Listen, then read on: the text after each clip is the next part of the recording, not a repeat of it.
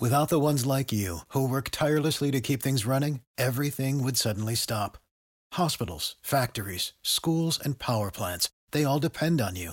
No matter the weather, emergency, or time of day, you're the ones who get it done. At Grainger, we're here for you with professional-grade industrial supplies. Count on real-time product availability and fast delivery. Call, click Grainger.com, or just stop by. Grainger, for the ones who get it done.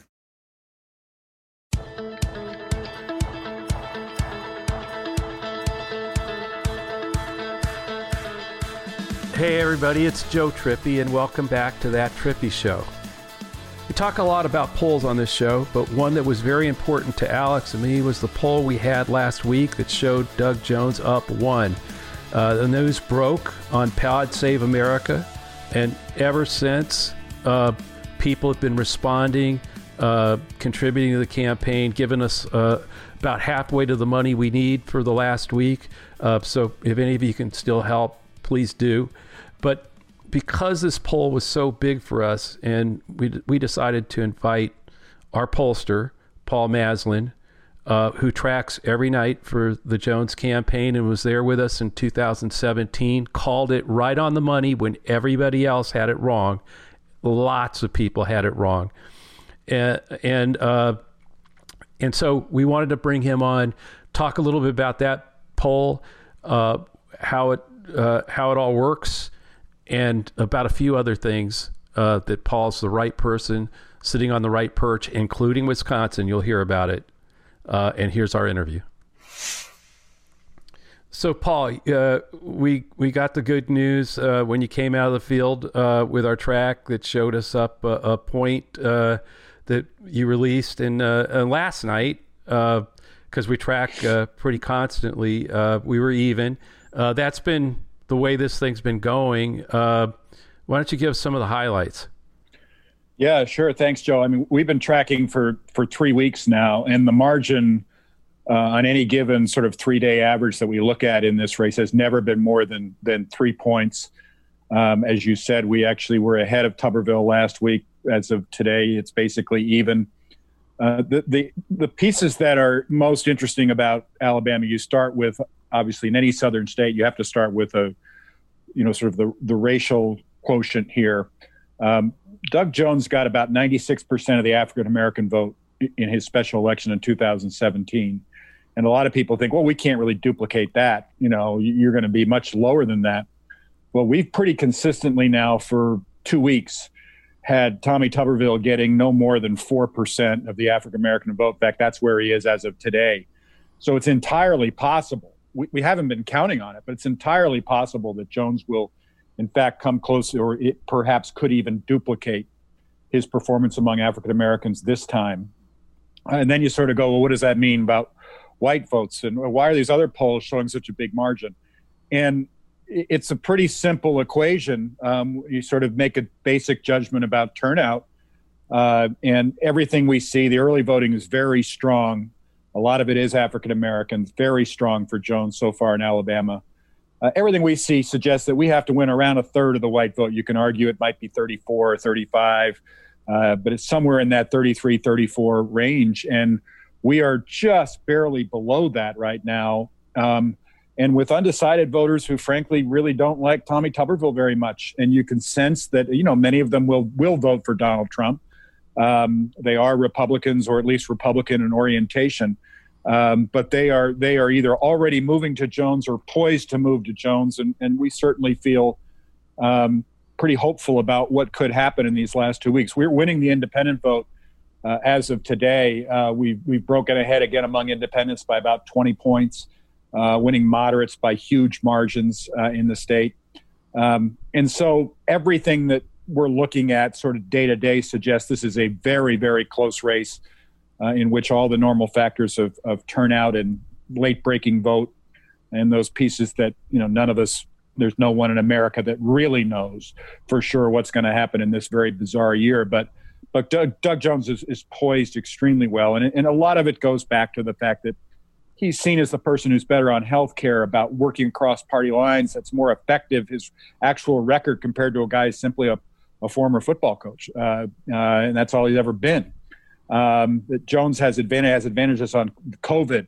I mean, a number of pieces here that are going in our way. Is there difference in methodology too? I mean, that some of these other pollsters who come in once a month or once every 3 or 4 months, or what I would say is, I think that some people go entirely online. I think that's a mistake.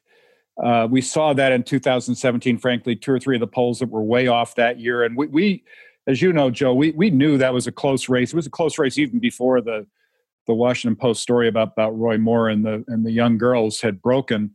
And stayed a close race all the way through that entire election. So we always had a pretty good handle on that election year, and I think we're feeling pretty, equally confident this year. This is a very close race. So part of it is the methodology of actually doing the interviews. Part of it is the sample. I think a lot of people, I think this is a mistake that is made on both sides. In 2016, it tended to be on the more progressive side, or some of the media interests who thought the electorate was still the Obama electorate, didn't understand that it was changing under Trump. And I think you could make the same mistake this time by overcorrecting and looking back and saying, well, there's going to be some huge share of non-college educated white voters, and somehow they'll be disproportionate. We've got a pretty good handle on what we think the electorate is, what it was in 2016, what it was in 2017, in a smaller turnout year, obviously, and then what it is this year. And again, when you do this over and over and over again every night, I'm up at 1:00 in the morning every night looking at this data. You sort of, it's a weird thing that pollsters will tell you. You sort of have a relationship with the numbers at some point. You either think they're good or not. And when you get enough confidence after doing this long enough, you start to trust your own stuff. And there's no doubt in my mind that we're in a close race. No, you had it close. All the way through 2017, called it right on the money. Including, let's face it, there was a movement toward more when Trump went to Pensacola at the very, now, he's not going to go to Alabama this time, or even close probably, but and it jerked our numbers back a couple of points and toward the finish when Jones won by 2. So yeah, I mean, I think we're pretty confident. This is a really, your listeners need to know, they haven't heard much about Doug Jones this year, and a whole lot of people have assumed this is a safe Republican seat from day one. And those are people really ignorant of what's actually happening on the ground and what's been happening in the campaign. So it's a very close race. Well, you're up in Wisconsin, and I want to get your take on that in a minute. But the one thing I want listeners to know is that tracking polls are the crack cocaine of American politics, right? You get addicted to waking up in the middle of the night and going over the numbers. And so Paul is sleepless when they come in about 1:30 in the morning. Alex and I are waking up to check our cell phones or laptops to see if they've come in yet. And then they do come in, and you're like, oh gosh, we moved from 3 points down to 1 point up. And you can't go back to sleep. So I just wanted people. And you have this weird sensation where, because we all do sort of these rolling averages over 3 nights, all it really is sort of recreating a new poll every 3 nights. And sometimes it's the simple case of some interviews that weren't so great being replaced by interviews that are better. And, you never know whether is it real movement or is it just the sample working itself out. So you sort of tell this story, but you're half conscious the entire time that it, it may simply be a numbers deal and may or may not be a real story. And sometimes, you're smart enough, Joe, and those of us who've done this long enough, sometimes we recognize the real differences. And when we see something that, okay, this isn't just the sample getting a little funky, this is actually more reflective of something real in the campaign. You try to learn the difference, but it's tricky. But you're right. Every night. Yeah. So none of us are, Alex and I and Paul are not getting any sleep, not sleeping at all. You're sitting in a perch I'd love to hear about up in Wisconsin. And I know a lot of our listeners would like to, your bird's eye view of what you think's going on up there. Up is right, because it's 35 degrees today, and this is a real Wisconsin fall day for a change. So yeah, well, I just talked to somebody from the New York Post, which was an interesting exercise, because it was like, I decide, what the heck, I'm talking to the enemy. But, these days, my job is to try to inform people no matter who they are. I mean, if we give up talking to each other, I think that's a big mistake.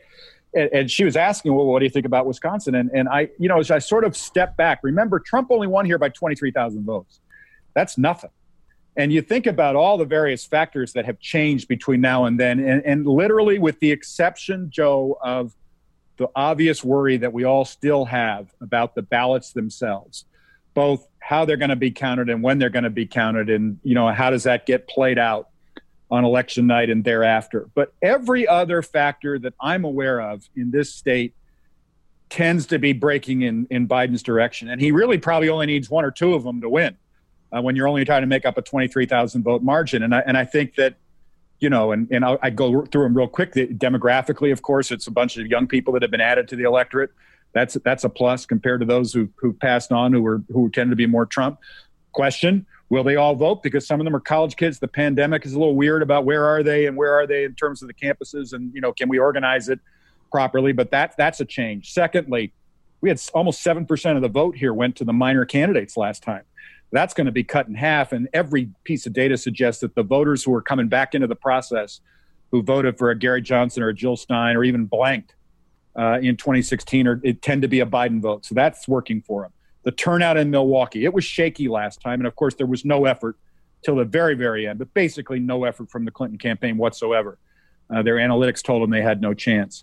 That Trump had no chance, that they were going to win the state going away. So we didn't have the kind of on the ground activity that had happened with Obama in 2008 and 2012. Obama came in 2012. He came to the state 3 times in the last 10 days, twice to Milwaukee. And this time it's very different, and there's much more activity and, some difficulties maybe again with the absentees, but I think everybody feels the turnout in Milwaukee is going to be bigger. So you have those 3 factors already. Add to that the suburbs, which are the most Republican suburbs of anywhere in the northeast quadrant of the country, the so-called WOW counties, in suburban Milwaukee, Waukesha, Osakie, and Washington. There's clear evidence that Trump is weaker there. I mean, they're a long way away from turning into the suburbs of Philadelphia or Detroit or a lot of other places, Chicago. But they're starting to chip away slowly and surely, and Trump has lost support, from previous Republican elections, even from Scott Walker in 2018. So if he loses a few points there, that's deadly to him. And then all of northern Wisconsin is just totally up for grabs. It swings back and forth. It voted huge for Obama, an all-white, mostly rural, small city, small town part of Wisconsin voted for a guy from Chicago. I mean, we hate the Bears here. They voted overwhelmingly for Obama in 2008. They still voted for him in 2012, the same year that they voted for a lesbian liberal congresswoman from Madison for the Senate, Tammy Baldwin, but then went back and forth. They went for Scott Walker 2 years later. They went for Scott Walker in the recall in June of 2012. Then they voted for Obama and Baldwin again in 2012 in Baldwin that second time. Then they went for Walker, then Trump. Then they swung back toward Tony Evers, who won our race in 2018.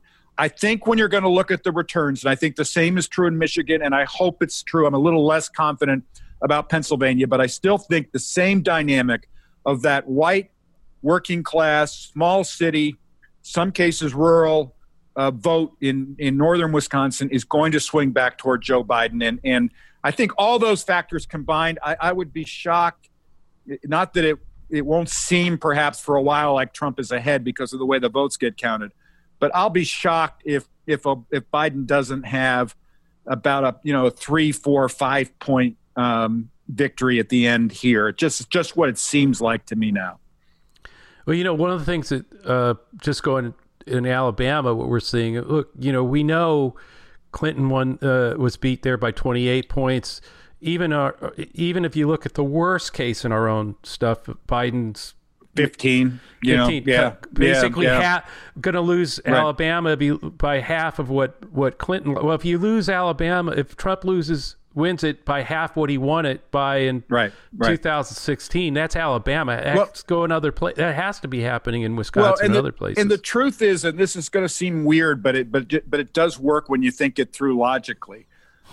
If the national polls are at least semi-correct, and by the way, the national polls weren't the problem in 2016. They accurately said Clinton would win by 3, and she won by 3. It was the state polls that were problematic. But let's assume right now the average for the national polls is somewhere around 9 or 10, and they've been several that have been bigger than that. So if Trump has truly lost as much as 6, 7, 8 points off his margin, there aren't many more points you can get in New York and California and these very strong Democratic states. The battleground states and the battleground areas, by definition, are somewhat constrained because both sides are fighting over them. So they're not going to have the same big difference. There's some difference, and there will be, I think, enough, again, I think, in these Wisconsin, Michigan, Pennsylvania, Arizona, possibly Florida, to make the difference. But, the gap in the margin has to come somewhere. And where it really is in the red states. Why are we sitting here 2 weeks before an election and talking about possibility of winning a Senate race in Georgia and Biden coming close to winning this state, winning a Senate race in South Carolina, winning a Senate race in Alabama, Texas becoming extraordinarily close? We got a hint of that with Beto in 2018. But Texas coming closer and a Senate race that's gotten closer there too.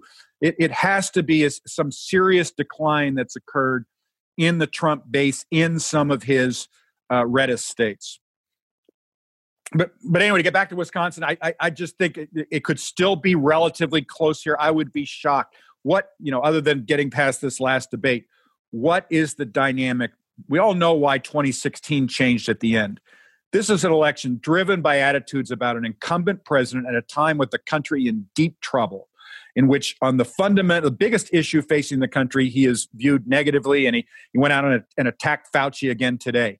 Why in God's name would there be a swing back to him in that scenario enough to make up the ground in some of these key states? I just don't see it. Okay, I'm going to bring up a sore subject then. 1980, Jimmy Carter. Yeah, late debate. I mean, you were there, right? You were there. Yeah, I was. Oh God, I was there. I can tell you the Pat Caddell story of telling Carter. Carter went to Carter's last rally that year was in Seattle. It's back when we had to fight for Washington, and it was at an airport terminal, and he was all excited. As far as he knew, the polls were still pretty close. Our polls had gone from even to 5, and then that night it was 10. It just had blown up the last weekend. It was the Iranian hostage anniversary, the debate. Reagan had clearly won the debate, but he still thought he had a chance. And he got on to Air Force One and all up and excited. Pat, what do you got? What are the latest polls? And Caddell had to say, Mr. President, I'm sorry, it's gone. And which is why you saw him that next morning just looking horrific. And it's why he was so quick to want to concede. But a lot of people were upset with that on the West Coast because he conceded before the polls closed because he'd known all day he was going to lose.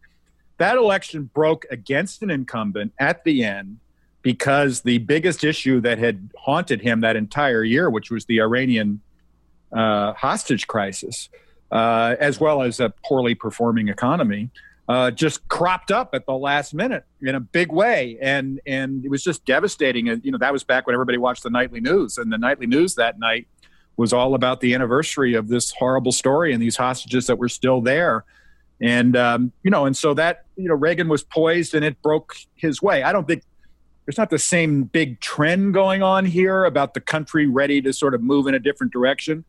But there is a scenario where this election could break even bigger for Biden at the end of a bunch of undecided voters. It would be interesting to see if Biden does this more effectively in the debate on Thursday. He looks at the American people and says, folks, you want to end the craziness, the chaos, get us back on a path to normalcy. We're not going to agree on everything overnight. I'll work with these Republicans, and there'll be some problems, and and we'll still have to fight our way through it. But there's one simple way you can lower the temperature and try to bring us back to the America we thought we knew, and then look over at Trump and say, just take that guy and vote him out of office. I think it's a powerful closing message, whether he does it in the debate or whether his final ads do it. So, knock on wood, I think this thing could break actually in Biden's direction at the end. Could. We'll see. Thanks for listening to That Trippy Show. Please rate and review the show and leave us a question in iTunes or via email at thattrippyshow@gmail.com. Alex and I will see you Friday.